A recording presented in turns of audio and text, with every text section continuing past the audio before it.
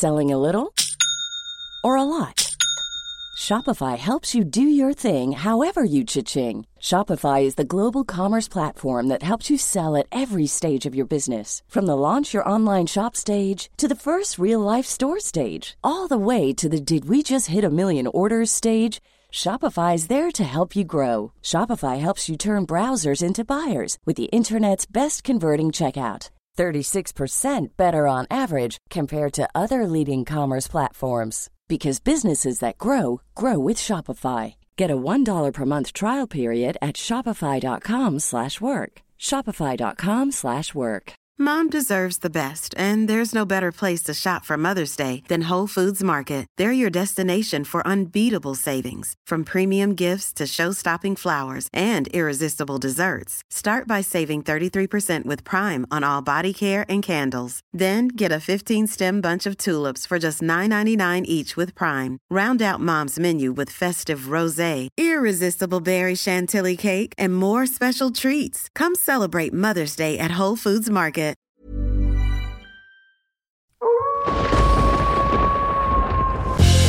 Welcome to What That Old Queen, a candid and adult take on queer life quandaries at a certain age. So listen at your own peril. Presented by Bernie and Tommy, their views are their own, and like a vampire have no reflection on the platform you're listening on.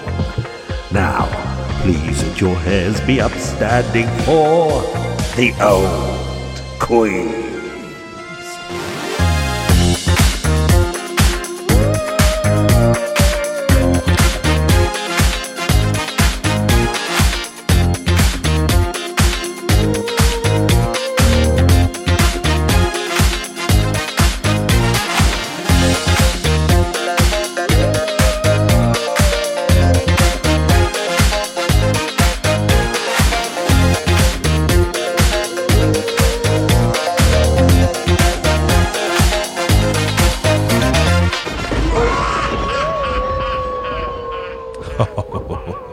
The children of the night. What sweet music they make, Tommy.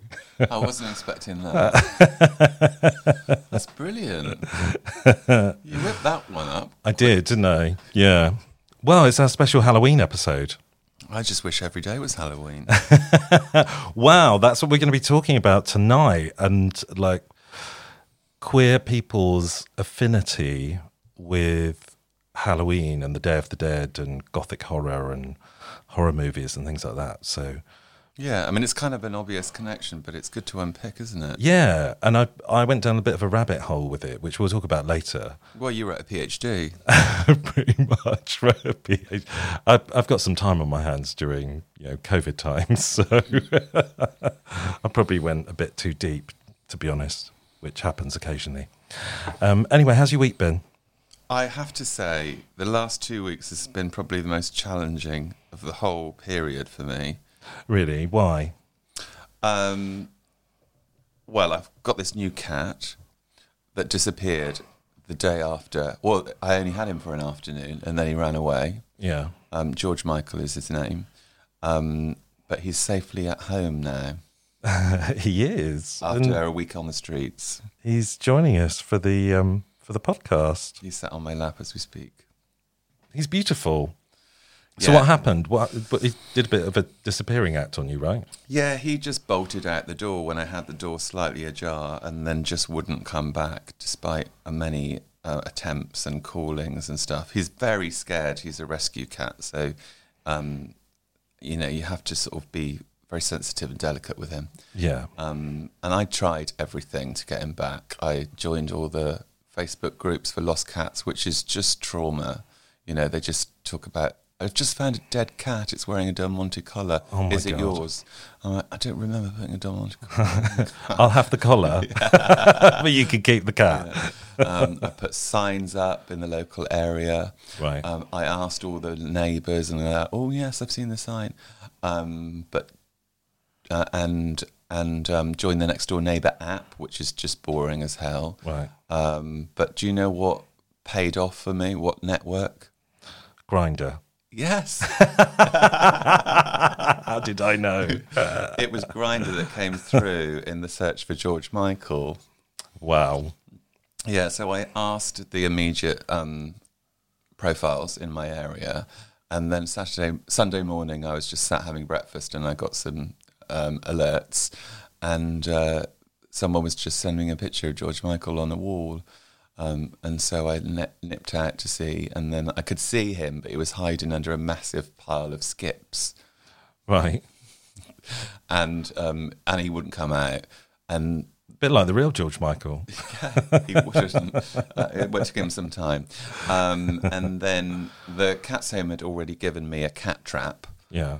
So I climbed over this very precarious wall, quite high wall. It wasn't advisable for a man of my age to be doing that. Right. And planted the cat trap and just waited really until, and we watched, and then we saw him gradually come out of the skip. Aww. And go slowly and tentatively into the cat trap. And as he walked in to eat the treats that I'd put in there, the door just slowly shut behind him. Aww. We were able to take him back. But since then, he's just been pooing and shitting and vomiting. Not vomiting, actually.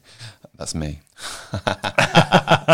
Just pooing and shitting everywhere, including a shit on my pillow, which is not nice, but little gift. he's beautiful, so I forgive him. Yeah. Yeah, I think he can get away with murder. Bless him. How's your week been? My week's been fine. I've just been kind of entrenched in why queer people are obsessed with Halloween, really, which has been a bit of an eye-opener in many respects. And I went down a lot of avenues with like LGBTQ plus people in, ancient tribes and things like that, being the witch doctors or the medicine people and the shamans, and how a lot of trans people are finding witchcraft, they're finding solace and connection in it today and a sense of belonging in terms of creating their own covens and things like that. Yeah, I certainly do. I cast a spell to get George Michael back. Well, there you go. And then I went down another rabbit hole about investigations into psychic stuff in Victorian times and mediums, and how it was quite empowering for women at that time to become mediums because they could hold the room and then talk about stuff they weren't allowed to talk about usually through voices of male spirits and things like that. Did they actually do the male voices? Apparently so, yeah. And there was one group of obviously male scientists who would only talk about mediumship with the female medium through a male spirit because they thought that male spirit had more knowledge than she did, because obviously it was a male. Well, not much has changed on that front. Exactly. Obviously the male spirit was mansplaining mediumship. But then I got onto Gothic horror, literature and films, which there's a whole section in the Cabinet of Curiosities. So shall we open it up? Yeah, George Michael's banging his head against the microphone. Yeah, if you can, the things which are going bump in the night aren't ghosts. It's George Michael headbutting the microphone stand. I might put him down. Not put him down. So we open the Cabinet of Curiosities and see what's in the Gothic horror section. Why not? Okay. It's still a bit creaky and spooky in here. So we're going past country and western. Oh, Classical, queer cinema. Well, it's near queer cinema because it's horror and gothic. yeah. Home decoration? That's the other side. So It's like a department store in here. it is a little bit, but it's very dusty. It's like Gardner Haskins used to be. Without Cliff Richard playing in the background. Yeah, well, I've turned it down. So we've always been on the fringes of society historically in many countries around the world. We still are, and homosexuality was illegal in this country. It still is illegal in many other countries and has the death penalty. So we're always on the fringes, and with that comes censorship. So where there was an outlet for artists who were so inclined in the past has been Gothic literature and then film, which is probably why so many gay, queer, LGBTQ plus people have an affinity with horror and Gothic horror. So if you're an outsider, Yeah. you're interested in stories that portray other outsiders. You want to see your own story reflected back. Well, yeah, I guess. And so we have a lot of kind of Gothic writers who saw the horror genre as a bit of an outlet for them. So the connection between gay fiction and horror goes back to the Gothic novels of the 1790s and early 1800s. Many Gothic authors were homosexual. The traditional explanation of the gay/horror connection is that it was impossible for them to write openly about gay themes back then, or even perhaps express them, since words like gay and homosexual didn't exist, which you've mentioned before, I think. I was banging on about that. So they express them in more acceptable forms using the medium of a transgressive genre like horror fiction. I like the word transgressive. Yeah, I wish I knew what it meant. Anyway. Just kind of moving into some other realm. Yeah, totally. And we mentioned last week, so the first lesbian vampire novella, Carmilla, by Sheridan L. Fennou, and The Picture of Dorian Gray by Oscar Wilde shocked readers with their sensuality and overtly homosexual characters. There's even gay subtext in Bram Stoker's Dracula, as the title character warns off the female vampires and claims Jonathan Harker, saying, "This man belongs to me." I mean, we've all been there. Feels like he's being a little bit possessive. But you know a little bit more about Bram Stoker, don't you? Well, I was fortunate enough to spend a week in Stratford-upon-Avon in the Shakespeare Archive. And in the Shakespeare Archive, weirdly, also they contain the archive of the Lyceum Theatre. And right. that was the theatre that Bram Stoker was the theatre manager of. Right. And where I think Bram Stoker was the theatre manager and Henry Irving was the artistic director. Right. And there has been some talk about the two of them engaged in a homosexual relationship. Right. It says here anyway. Shall I read that next bit? Because it's on this label. Yeah. Bram Stoker was a closeted gay man and close friend of Oscar Wilde, and he began writing Dracula just as Wilde was sentenced to hard labour after conviction for sodomy. I think there was a bit of wife swapping as well. Maybe Bram Stoker's wife was promised to, or was engaged to Wilde originally. I don't know. Look that up, because I'm not the expert. But the book Dracula explores Stoker's fear and anxiety as a closeted homosexual during Oscar Wilde's trial. And this peculiar tonality of horror derives from Stoker's emotions at this unique moment in gay history. It's really interesting hearing that, isn't it? Because Dracula is one of the novels that I read when I was a teenager, and I fell in love with it. Again, probably because I'm gay. Mm. But Dracula is this romantic figure who is on the fringes. And I never knew about this connection with Oscar Wilde, but you can kind of see it in a way, can't you? Yeah, definitely. And Dorian Gray is just, it's horrific, really, isn't it? Like, it's quite frightening, the thought of a picture of you up in the attic. Yeah. Expressing all your sins. Are we talking about the film later? We're going to be talking about the film later, yeah. I got to remember Angela Lansbury because she's in that film. Oh, yes, amazing. So gay and lesbian readers have been quick to identify with the representation of the vampire, which I've just said, suggesting its experiences parallel those of the sexual outsider, the necessity of secrecy and the persistence of forbidden passion, and the fear of discovery, with vampires having been a recurring metaphor for same-sex desire before Bram Stoker's Dracula. I mean, I've always likened being a vampire to being gay. Because you like the nighttime. I like to bite. Do you like to bite? Sometimes, yeah. I'm biting a nut as we speak. Yeah, they're not my nuts, though. Have you got another one? Do you know about the Hays Code? A little bit. I don't. So this is news to me. Okay. Queer themes were explored somewhat covertly, as in literature, as large publishers made it difficult to get distributed.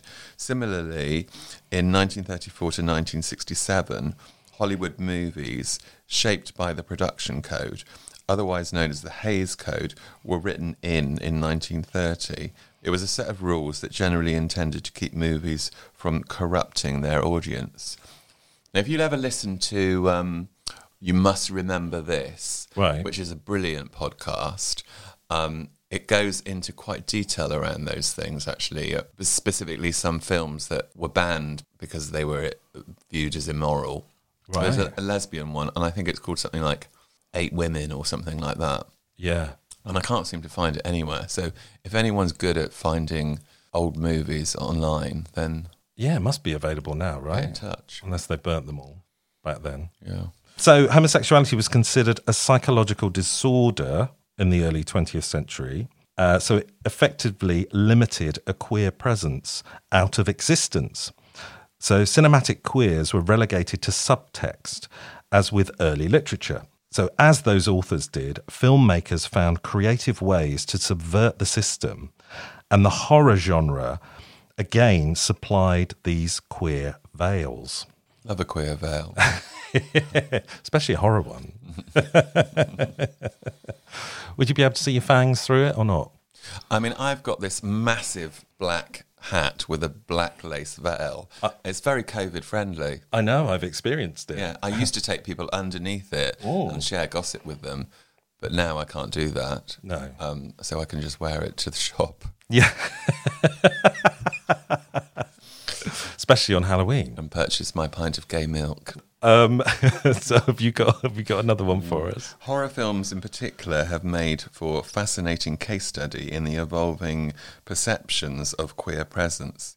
Queer horror filmmakers and actors were often forced to lean into the trope of the predatory gay or the monstrous gay to claim some sense of power through visibility and blatant expressions of sexuality. And now I'd argue that still is quite dominant. I think it is, and we're going to come on to a list of films in a minute that we're going to talk about with our guest, which go from the 1940s all the way up to modern day. So we're going to give you your top 10 queer-ish horror films to watch. But yeah, I think it happens all the time. There's so many. Even if you look at something like Gimme, Gimme, Gimme, is it? Those characters are just grotesque and monstrous, and we love it for it. Yeah. Well, if you look at someone like Divine, who the whole persona was grotesque and monstrous and like serial killer-like, and that's why people loved her.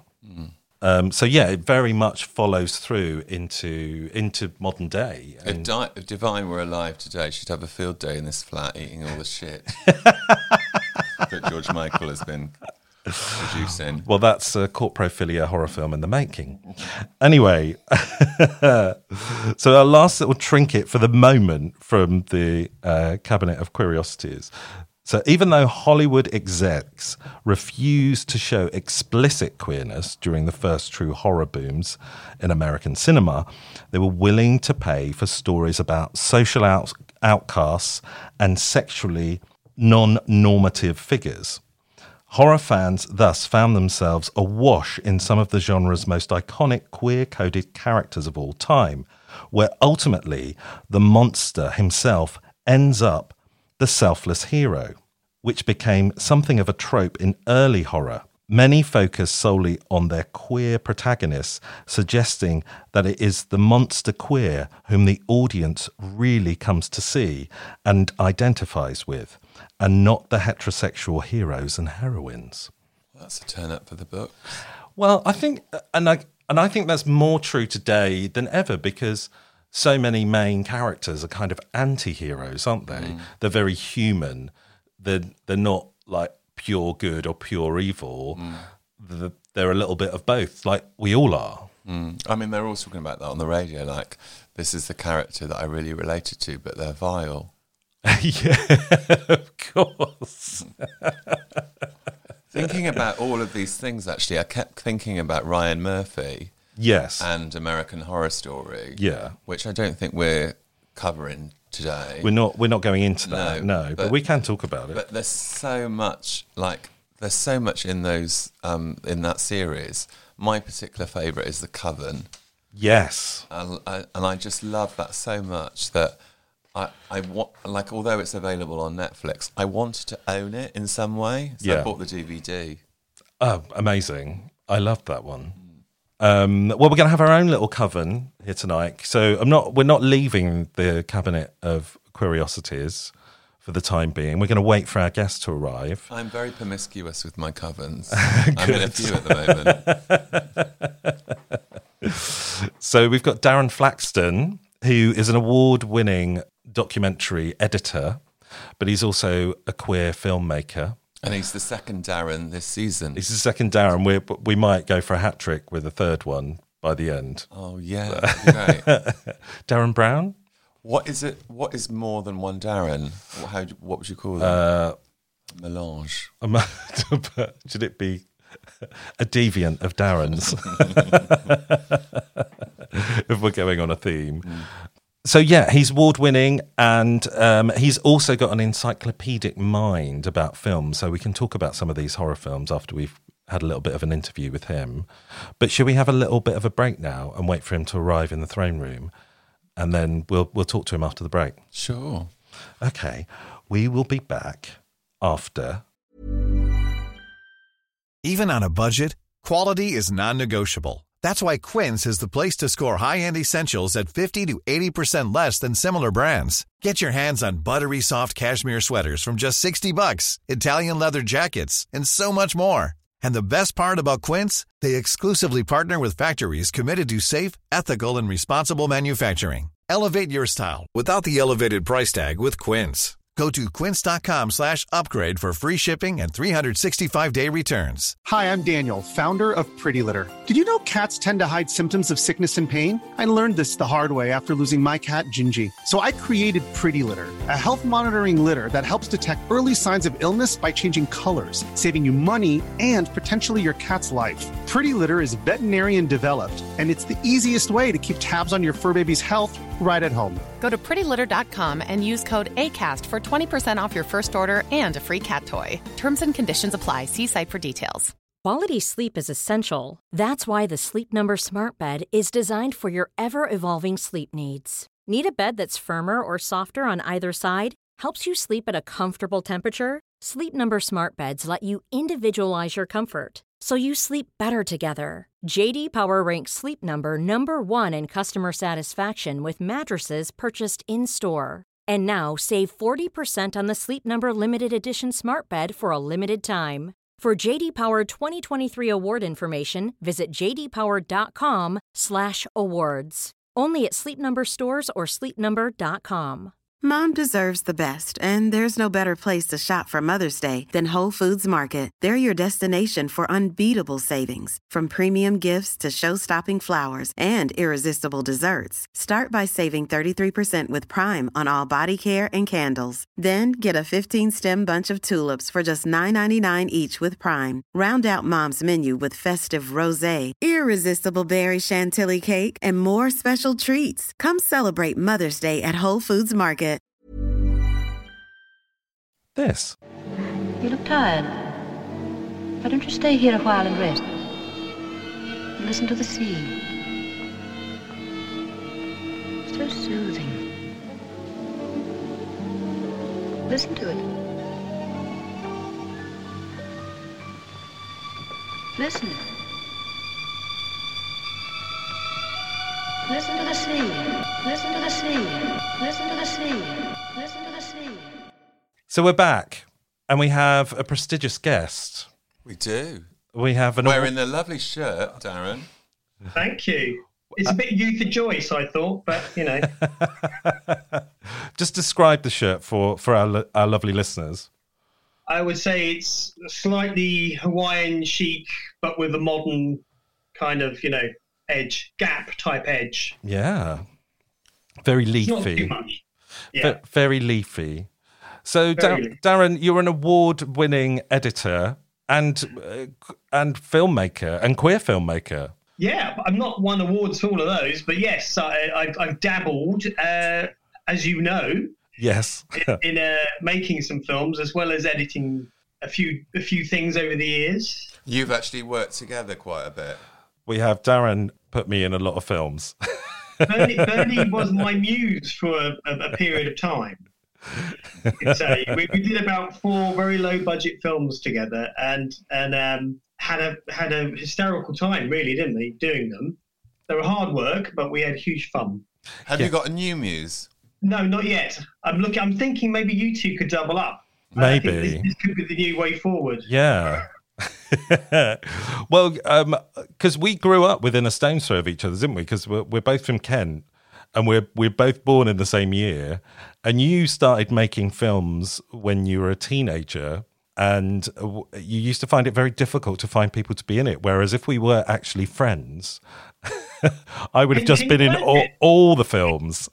We were separated by 25 miles? I know, it's crazy. And we only met in Bristol. I was forcing people at school to act in my horror films and sci-fi, really cheap sci-fi movies. Had Bernie, had I known. I know, I would have been there. It would have been unstoppable. It would have been like John Waters and Divine. It would have been a bit like Bonnie and Clyde, I think, with videotape. But let's talk about some of your award-winning stuff. So you've done Africa, Life Story, My Life as a Turkey. I mean, that sounds like the story of my life anyway. Protecting Our Children, Drugsland. I mean, some of it's natural history. Some of it's quite gritty real-life stuff, isn't it? Yes, it's a real mishmash. Just when I get bored of fluffy bunnies, there's some more hard-hitting, documentary will come along, and it's just enough to balance it out. Or a bit of Bake Off or whatever. I'm up for anything, mate.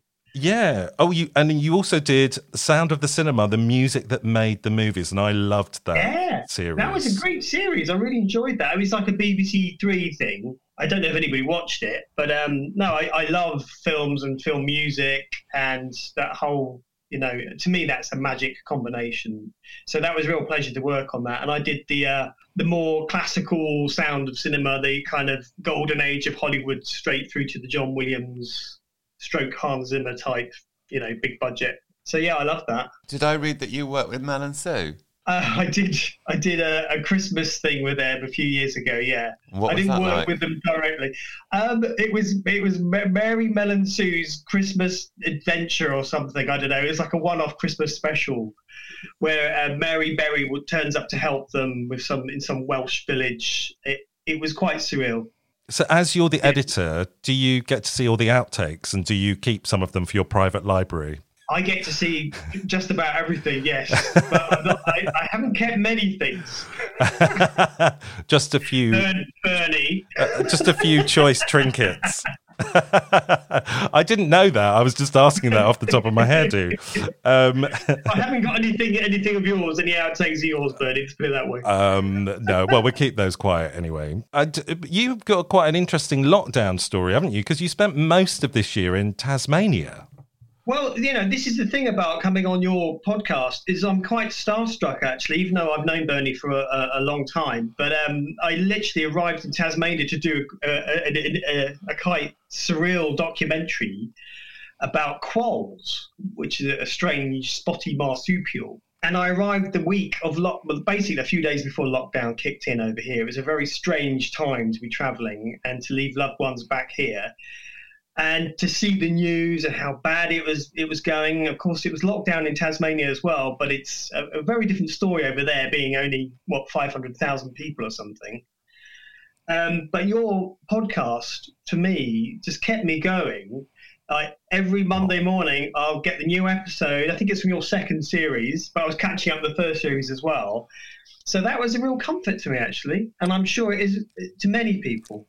Oh, around the world. Well, thank you for saying that. I like the way you just slipped around the world. Well, you are indeed a global phenomenon, you two. Apparently so. If what somewhat very cult. In that only a handful of people all around the world actually listen to us. So, but you have an encyclopedic knowledge of film. I thought you were going to say trash there. Well, trash and film, which is probably why we get on so well, because we both love similar things, don't we? So we're both a bit geeky. We have very similar taste in films, don't we? And especially the horror type films, Hitchcock films, that kind of stuff. We could talk for hours about it.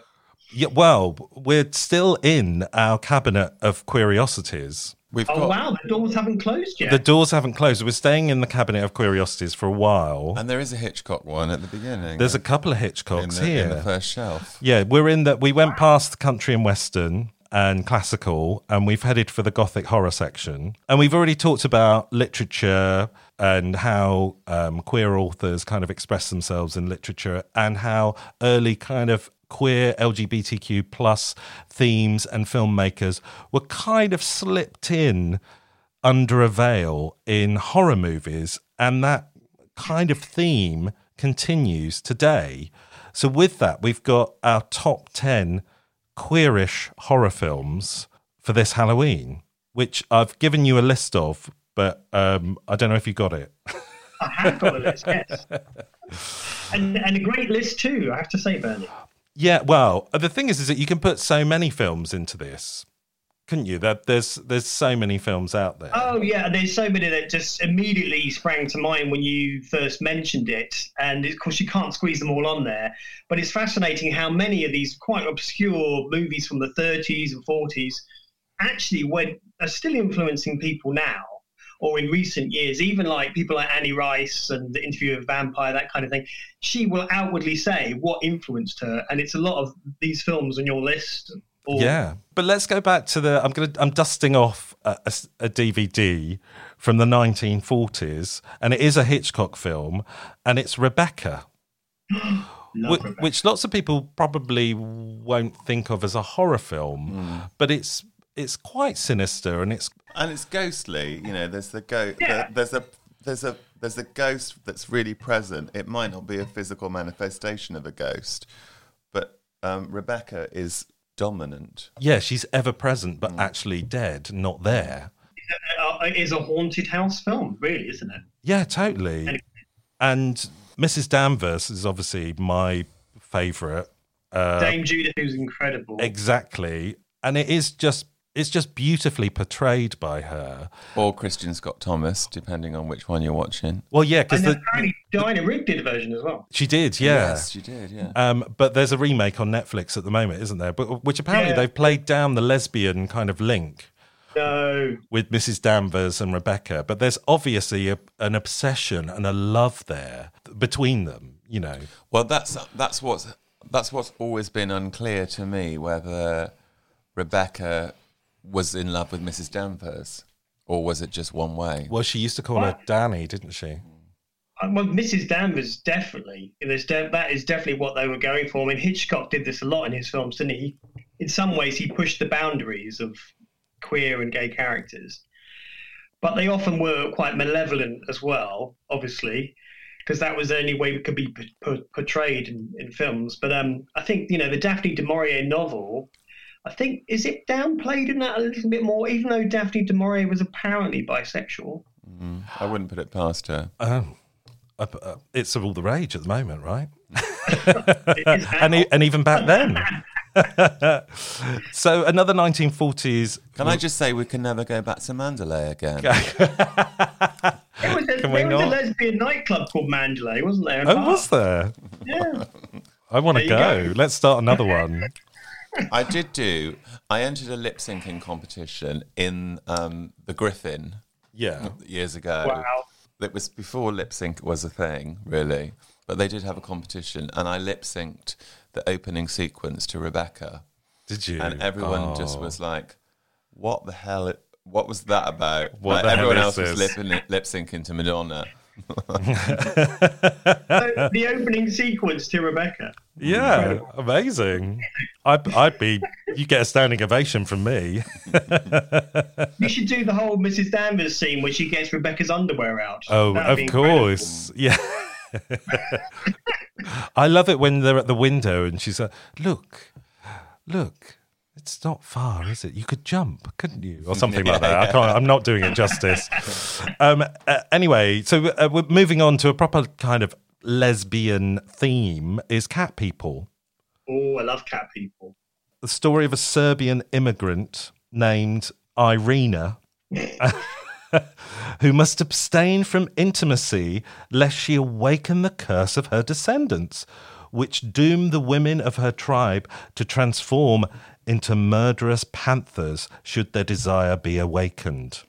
Well, if that isn't a metaphor for forbidden love, I don't know what else is. It's pretty obvious to me. I don't know if it was to the people who made the film back then, but it's certainly become that, hasn't it, over the years? Well, apparently it was. So a lot of these filmmakers, they knew what they were doing when they were putting these kind of veiled themes in, and it was their only outlet.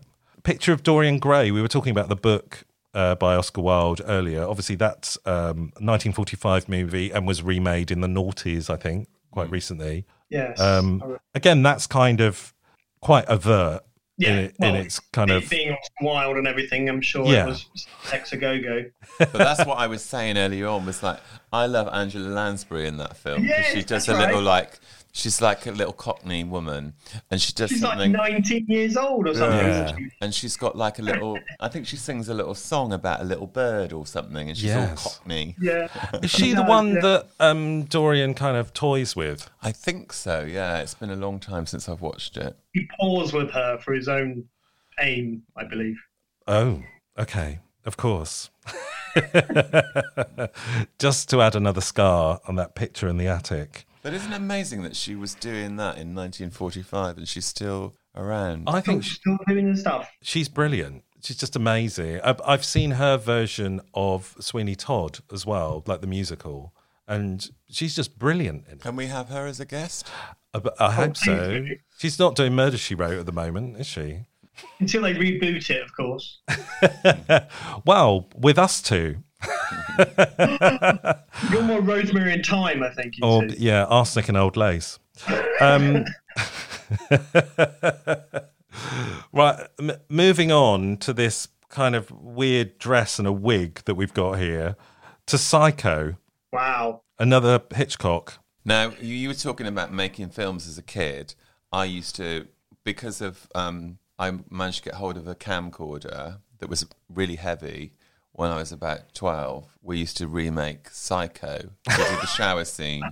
That's brilliant. We killed my dad. That was like my dad worked nights, and then he'd have a doze on the sofa watching the racing in the day. And I was like, would you mind me just killing you for the camera? Yeah, so we did that on him. I should just kill my sister. Sounds a bit dark.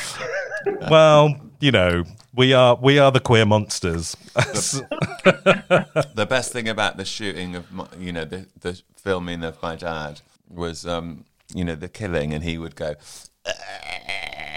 and then there was a shot of him just looking up and go, was that all right?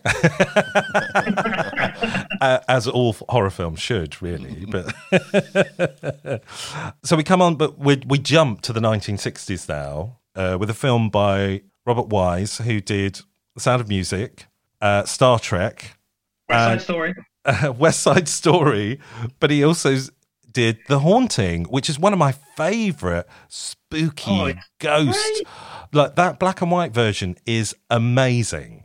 And it was one of the first ones, because we're in the 60s now, where one of the main characters was not a monster, but she was overtly lesbian. And she was just fabulously feminine. Yeah. And not like malevolent or predatory. Which was quite something for those days. Yeah. Apparently not so lesbian in the novel, but implied. Yeah. They certainly pushed it in the film and the Netflix series as well, obviously completely and utterly. But no, it's a great film. What I you love don't it. see is far more scary than what you do see. I remember watching it in the late 90s, living in a bedsit in Bristol on my own in the winter. And it was just on. And I'd watched it before, but for some reason, it was quite spooky, this bedsit that I used to live in, and I was convinced it was haunted. There was lots of weird things that went on, but I was absolutely petrified watching this movie, and that's why I love it so much, because I was just thought, this movie is black and white. It's from the 1960s, and I'm literally jumping out of my skin at it. Did you hold on to a cold hand? I did.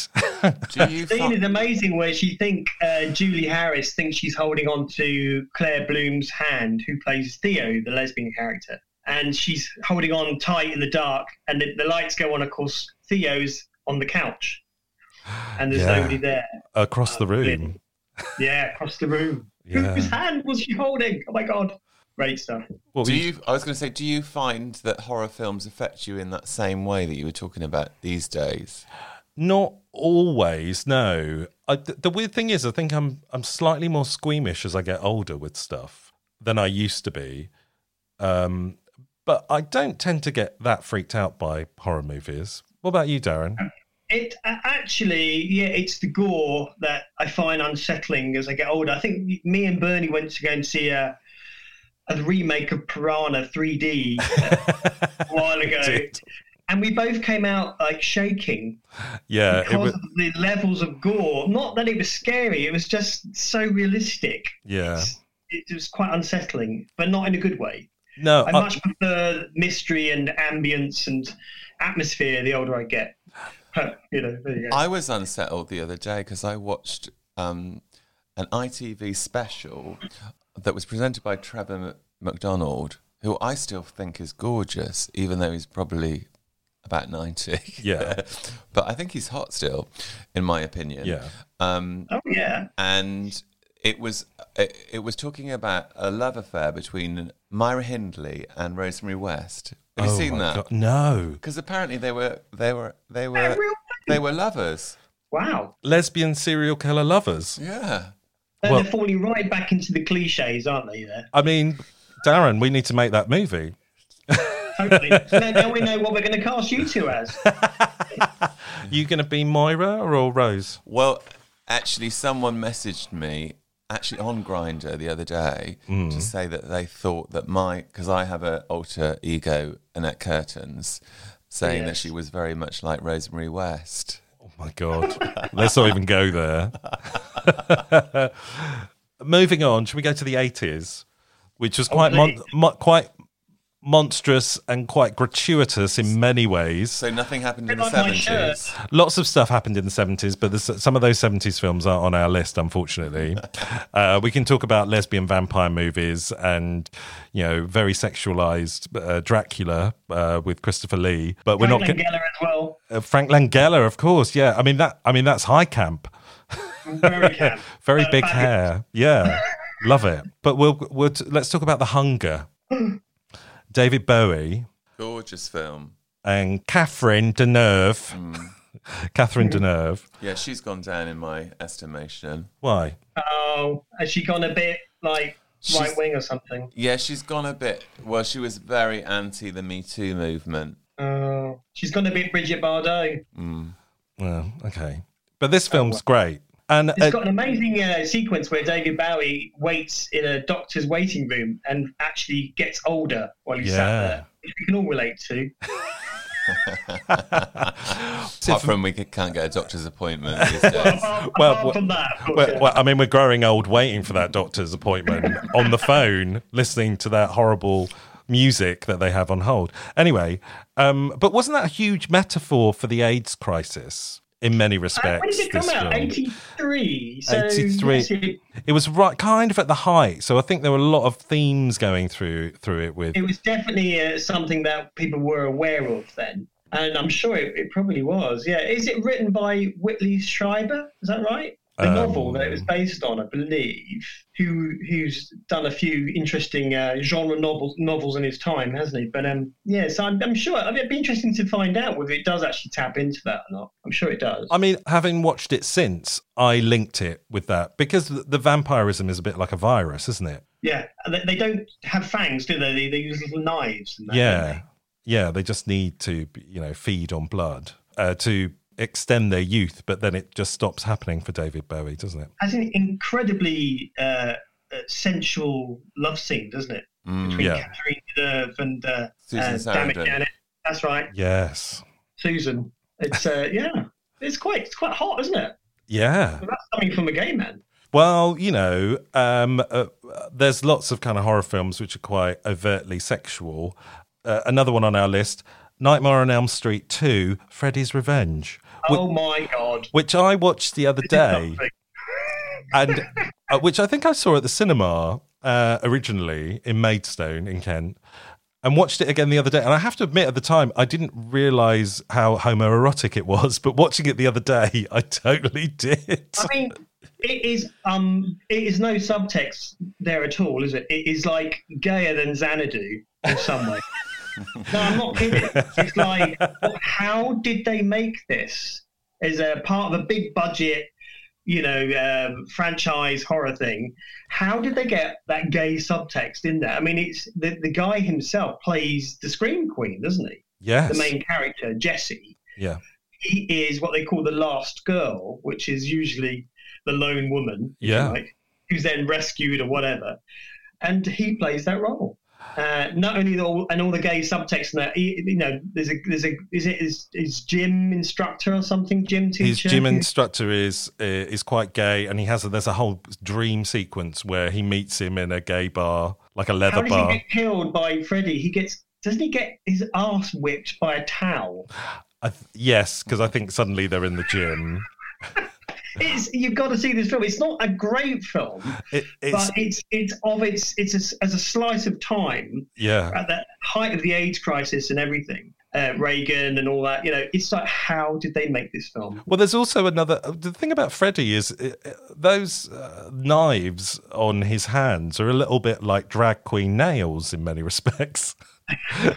Never looked at it that way. So there's a lot of campness going on with Freddy. And Mark Patton, who played the final boy, is gay. He was closeted at the time. Yeah. So he came out since.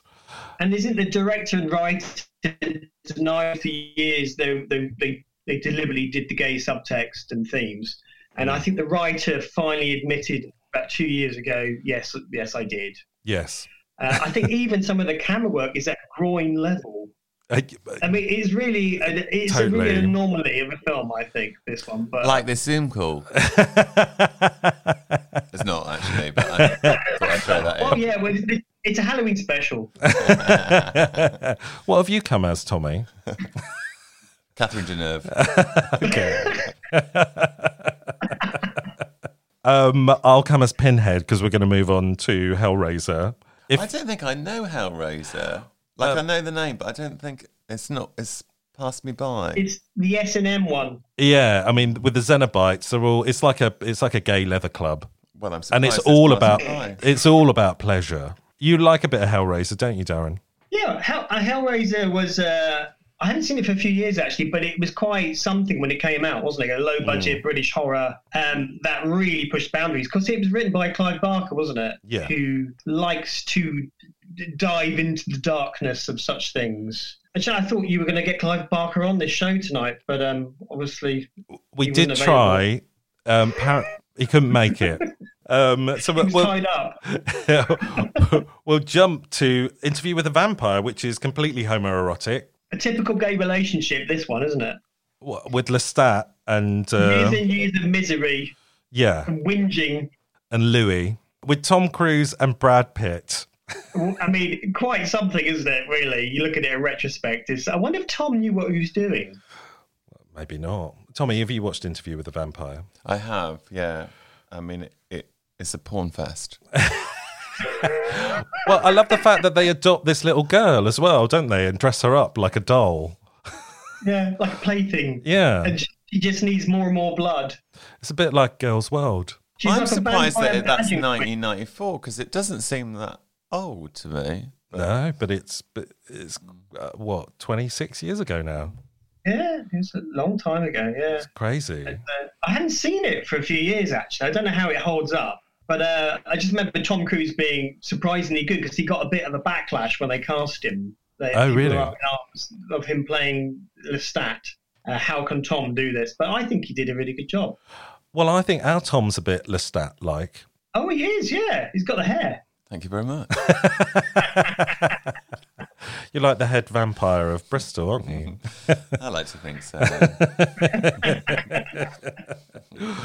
Stranger by the Lake. Slap bang, up to date. I mean, I know it's like 6 years old now, but... I love this film. I love it. Technically not a horror film, but it is quite horrific in a way, and very overtly gay, very sexual, almost a porn film, because it's quite explicit. Very much, yeah. A few shots in there are pretty racy, aren't they? I think somebody said it's like I read a review saying it's like the anarchic pull of lust. That's kind of the theme of it. It's very carnal, I would say. It's a carnal film. I forgot the serial killer element. I just remember the sex. And also the kind of love affair. I mean, is that a metaphor for gay relationships? Even if you know they're a potential killer, if they're hot, it doesn't really matter. Yeah. And what he's trying to say. But also, he killed the previous lover. So is that like he's killing off the existing relationship for something better? You know. Have you seen the David Tennant serial killer? No, not yet. I hadn't seen it. Oh, my God, yeah. Is it Nielsen? Yeah, Dennis Nielsen. Oh, yes. Yeah. Des. Yeah, from Muswell Hill. Dennis Nielsen, yeah. I can see a cat. Yeah. Yeah, this is George Michael. Sorry, a cat just popped up there. This is George Michael. Hello, George. This is Tommy's new cat that went missing. He went AWOL for a while, but he's back. He's back. Stranger by the Lake, I watched recently because I hadn't actually seen it. And it's very similar to Cruising in a way, which is... A lot less offensive than Cruising, though, isn't it? It's like a dream, and it's beautifully made, and it is a beautiful film, really, in many ways. But Cruising is a fascinating film as well, but it's highly offensive, isn't it? Like a lot of things are dated quite badly, and I guess why is it offensive? Well, it caused huge controversy when it's even being made in London, Cruising, in New York. Sorry. There was demonstrations against its portrayal of the gay world as being perverted and perverse and just putting everything in a bad light. But I guess that's something that's been in a lot of films and cinema throughout history, hasn't it? I mean, even Basic Instinct caused a huge uproar, didn't it? Because, you know, the only good bisexual character is an evil one, you know? Yeah. And that's the shame of it. Well, that's the thing. That's the thing running through what we've been talking about tonight, that it's great that there was an outlet, or this veil was an outlet for the monster, the outsider, and it's a queer trope. But how do we feel about being portrayed in this way in books and films? Well, I mean, we talked about Psycho. There's Dressed to Kill, but there's also... Tootsie. Not a horror film for other reasons. But there's Silence of the Lambs as well, which are slightly problematic now. Well, is Psycho problematic now as well? Well, that's what I was wondering. Is it? Because I think they're all great films, but you know, you are more aware as you look back. But then I was reading something about this earlier, about the lack of gay and lesbian and bisexual characters in films now. It's apparently a 10-year low. Right. And is it better to be represented as a fabulous kind of bad guy than nothing? Yeah. I don't know. I think there's a lot of gay characters in TV things, actually, having said that. Yeah, well, I feel like TV is the new cinema. Oh, of course, yeah, totally. In many respects. But I don't know if I mind it that much. Well, yeah, because you want to play the parts, Bernard. I mean, they're brilliant parts to play, aren't they? They're brilliant parts to play. But who wants to be a romantic lead? Exactly. But also, because we have been portrayed in society as the outsiders, we've been illegal. In a lot of countries, we are illegal today. We are the monster. They're scared of us for some reason. And if that gives us power, I don't mind being portrayed in that way. To a certain extent. Just embrace the power. I mean, you're right, because there's so much. There are actually a lot of countries are demonizing being gay still, aren't they? Totally. But more so than ever. Yeah. And even you could say, the States. Yes. It's gonna. Well, certainly at the moment. No, yeah, absolutely. But this is where a lot of this came from in horror in the 30s, 40s, and 50s. The whole invasion of the body snatchers and all that. It's always a fear of something in society. But also, it's about being. We were talked about divine earlier, and it's almost like unapologetically being what you are and owning that power. And just because society sees you as a monster, but that in itself gives you power. Yeah. And I think that's what John Waters was doing and Divine in their films, wasn't it? It was just going for it. Totally. Anyway, on that note, let's close the Cabinet of Curiosities on this special Halloween Day of the Dead horror version of What That Old Ghoul. Ghoulie. Whose ghoulies who? Anyway, we'll close the door. It needs oiling, Tommy? Yeah. Have you got any WD-40? Well, I might have. I'll have a look in my bag. I've got some olive oil on the table, virgin. Okay, extra virgin. I love an extra virgin. Is it infused with chili? There's a little bit of heat there, I think. Darren, as you're the same age as me, I'm going to include you in the pantheon of old queens. Welcome. I certainly am one. Certainly am. Would you care to do some Queens of Agony with us? Oh, that'd be fabulous. Okay. Well, as long as it's not my letter I sent in. Well, one of them might be. I don't know if it's been screened or not by... My letters have never been read out. That's because I know who you are. So I'm going to get the nubile ghoul to come in and ring the gong. He's quite quick at doing that, wasn't he? I think he's waiting in the wings. Yeah, his arm fell off. He's under the cabinet and the stairs. Yeah. Always. Just waiting. Gonged it yet? He's gonged it. Yeah, sorry, you can't hear it on the Zoom. He's slightly out of camera shot. Anyway, dear old queens, is the physical attraction you feel towards your partner exclusive? I've been seeing someone for 2.5 months now. Don't listen to this, George Michael. He's the sweetest I've known. We seem to get along really well. But for someone who's new into relationships, this is bothering my mind. Sometimes I find other guys more attractive than him. Don't get me wrong, I find him very attractive, but he doesn't check all the boxes I have created in my mind in terms of looks. I understand this is very superficial. On the other hand, he's kind, thoughtful, funny, caring, treats me well as a person, and he's everything I need from a partner in my life. So I like him and I want to spend time with him and see where things go. But sometimes I feel guilty for finding someone else I see on the street more attractive than him. Is it unfair for him? Am I doing a wrong thing by keeping on seeing him? That's quite a long one. I haven't had one of those for a while. I was enjoying listening to you reading that and watching Darren's body language. Really? What was happening? He formed a very aggressive folding arm stance. Did he? Yeah. Well, I was just kind of thinking, what do people want? It's like there's a whole list of positives there. It sounds good to me. It's like, and if you see some eye candy, that's natural, isn't it? Just to find things attractive around you. I just think, well, what do people want these days? Do they want just to see one person? I don't know. It just winds me up. Yeah, it feels like it's coming from a very heteronormative kind of angle, doesn't it? Like it's very monogamous, and that you're not allowed to find something else attractive, even though you're in love with that person.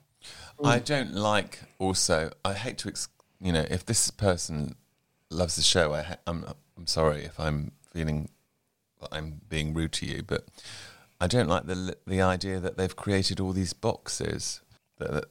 Like, why have they created these boxes? Yeah, well, I think I mean, it doesn't say how old they are, but I feel it could be a very young person, I guess. Yeah, I feel like I did that when I was younger. Well, I would say, why are you writing into this show? Haven't you got better things to do with yourself? Let's face it, we burst through those boxes years ago, really, haven't we? Oh, yeah, what they want some Those wisdom. heteronormative boxes. They want some wisdom from their queer elders, which is probably get rid of the boxes.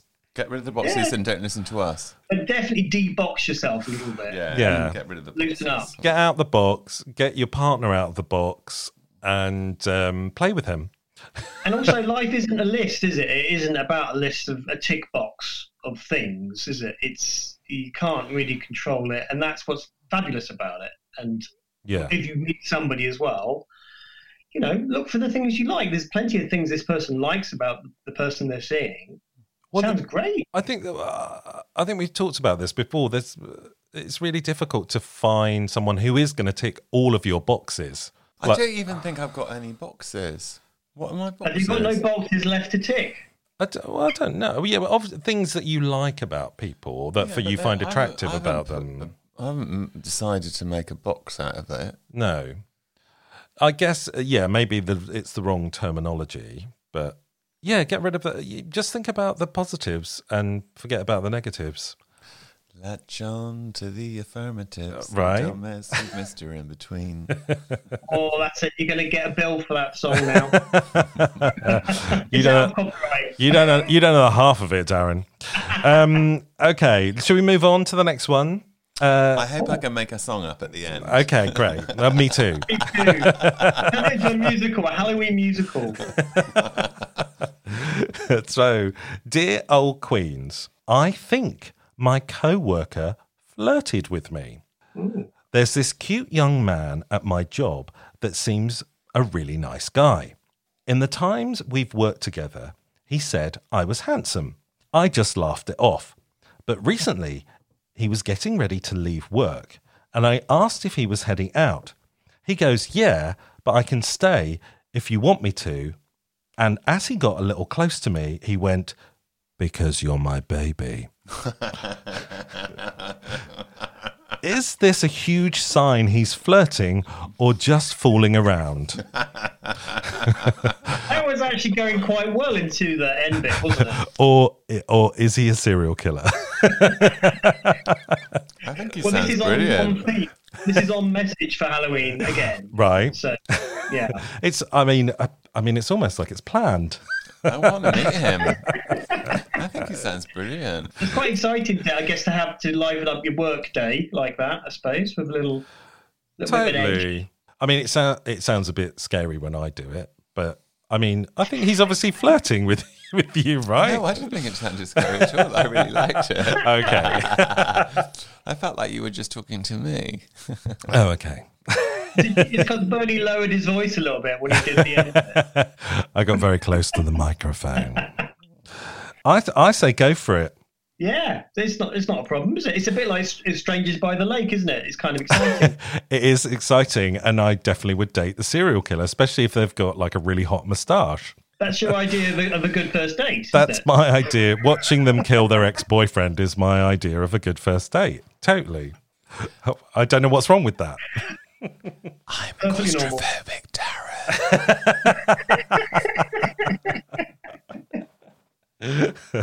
Okay. I think we need to move on. Right. So, next question. Dear old queens, this guy lives in Houston, Texas, 49 and recently single, and really needs some advice, please. I left an 18-year relationship. Now I'm 49 and single. I have no idea what I'm doing. I'm definitely not looking for another relationship. I want to dance with somebody. Is it from Whitney Houston? From The Grave? Yes.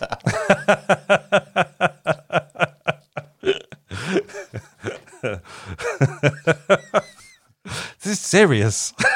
Sorry. find myself without any gay friends, none. I'm 49 with few people that can relate to this, although you guys might. Getting to grips with the online thing sucks. That's it. Clock strikes upon the hour and the sun begins to fade. Isn't it, though? It is. He wants to dance with somebody. Yeah. 49 and just coming to grips out of an 18-year relationship. I'm imagining it was a monogamous one. It seems like a very insular 18-year-old relationship, doesn't it, really? Yeah. He's now all at sea with no other social outlets or friends. Why wouldn't you have friends? I don't understand. Especially after 18 years, you think that'd be a good thing, wouldn't you? Just Sometimes when you're in a relationship for 18 years, you cut off everyone else that you had along the way. I mean, this sounds like a horror... Is that healthy? I'm saying that from previous life. I know, but this is like a horror story in itself, isn't it? It's just like you've been locked up for 18 years and now you're suddenly free and you don't know what to do with it. Is it like sleeping with the enemy? Might be. Again, I think that's quite hot. I suppose Patrick Virgin's got a moustache in it. Right?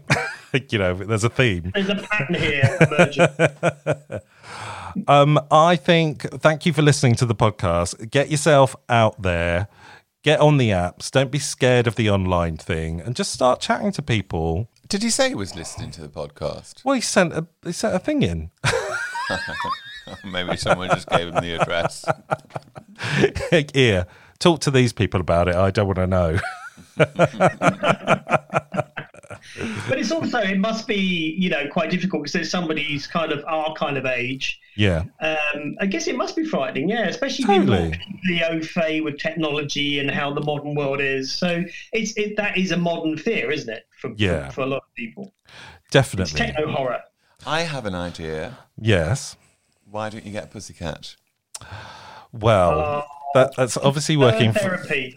Tommy's sitting here stroking his pussy in front of me. Is it dribbling?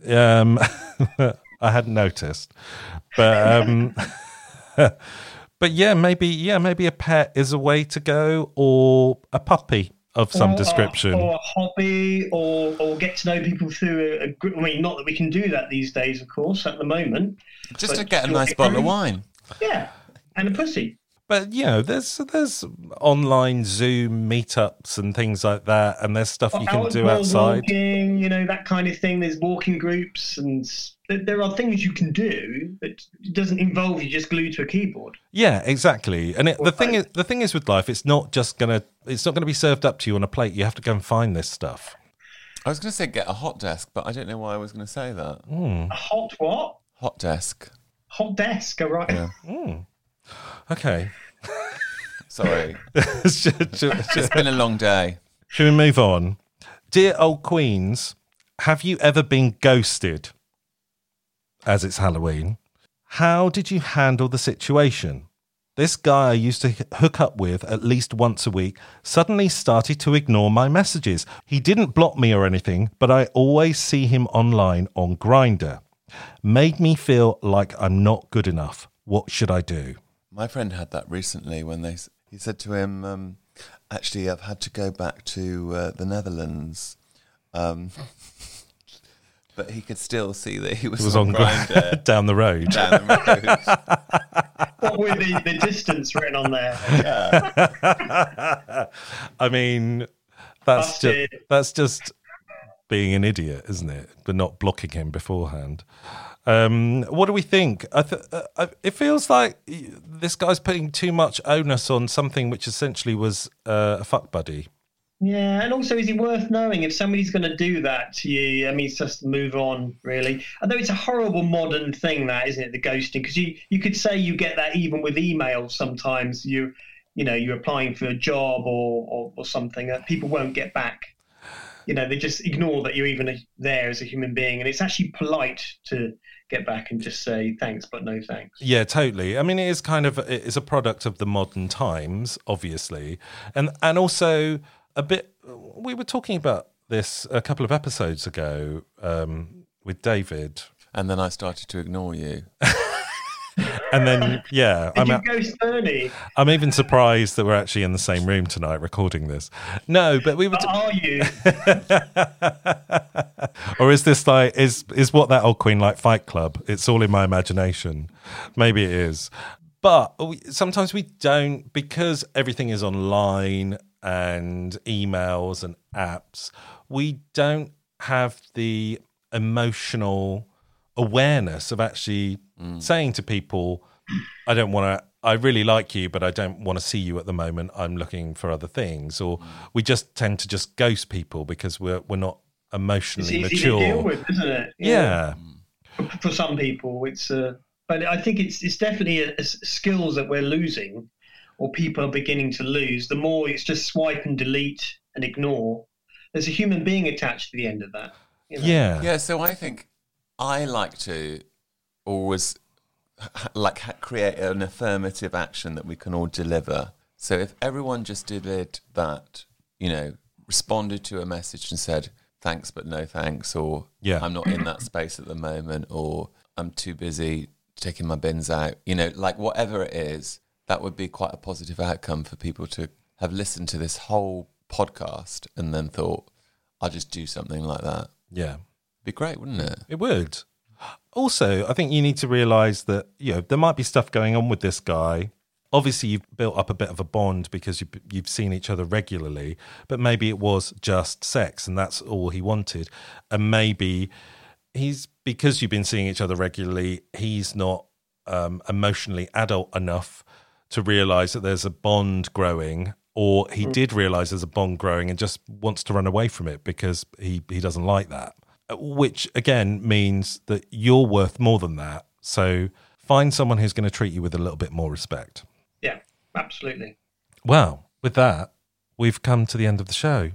Shall we all move on? I'm claustrophobic. I just love saying it, especially when Darren's in the house. Or am I? It was the other Darren. This is Darren the second. I know. How do you feel to be the second Darren in the third season? Well, I've got to be the second Darren to the MBE Darren, haven't I, really? Right. So, it does make me second. Well, I feel there's a Dame Hood in the offing for you sometime. You reckon? One day. Dame Flaxton. I look forward to it. Because of your many accolades, I'm sure you're going to get one more at least. Thank you. Criminal record more than that.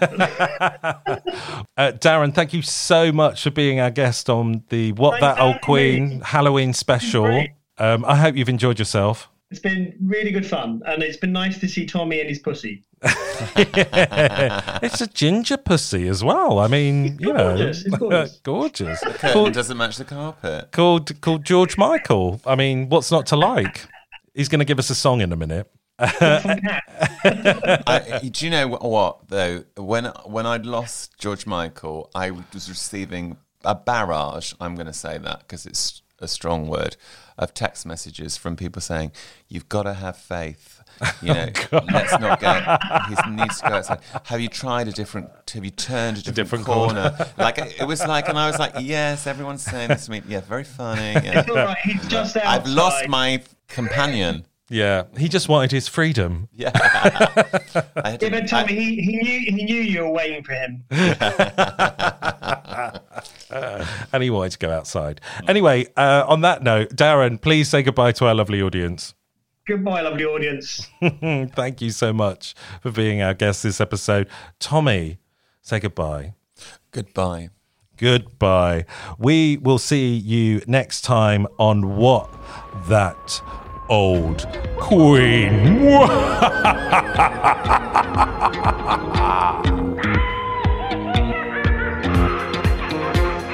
You have been listening to What That Old Queen, written and presented by Tom Marshman and Bernie Hodges. The show was produced by Bernie Hodges for Hodge Podcasting.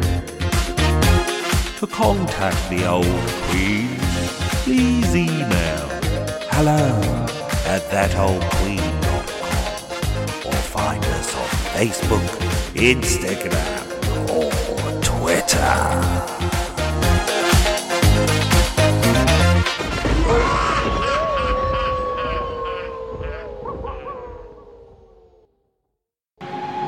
You've nothing to stay for. You've nothing to live for, really, have you? Look down there. It's easy, isn't it? Why don't you? Why don't you? Go on. Go on. Don't be afraid. In the night. In the dark.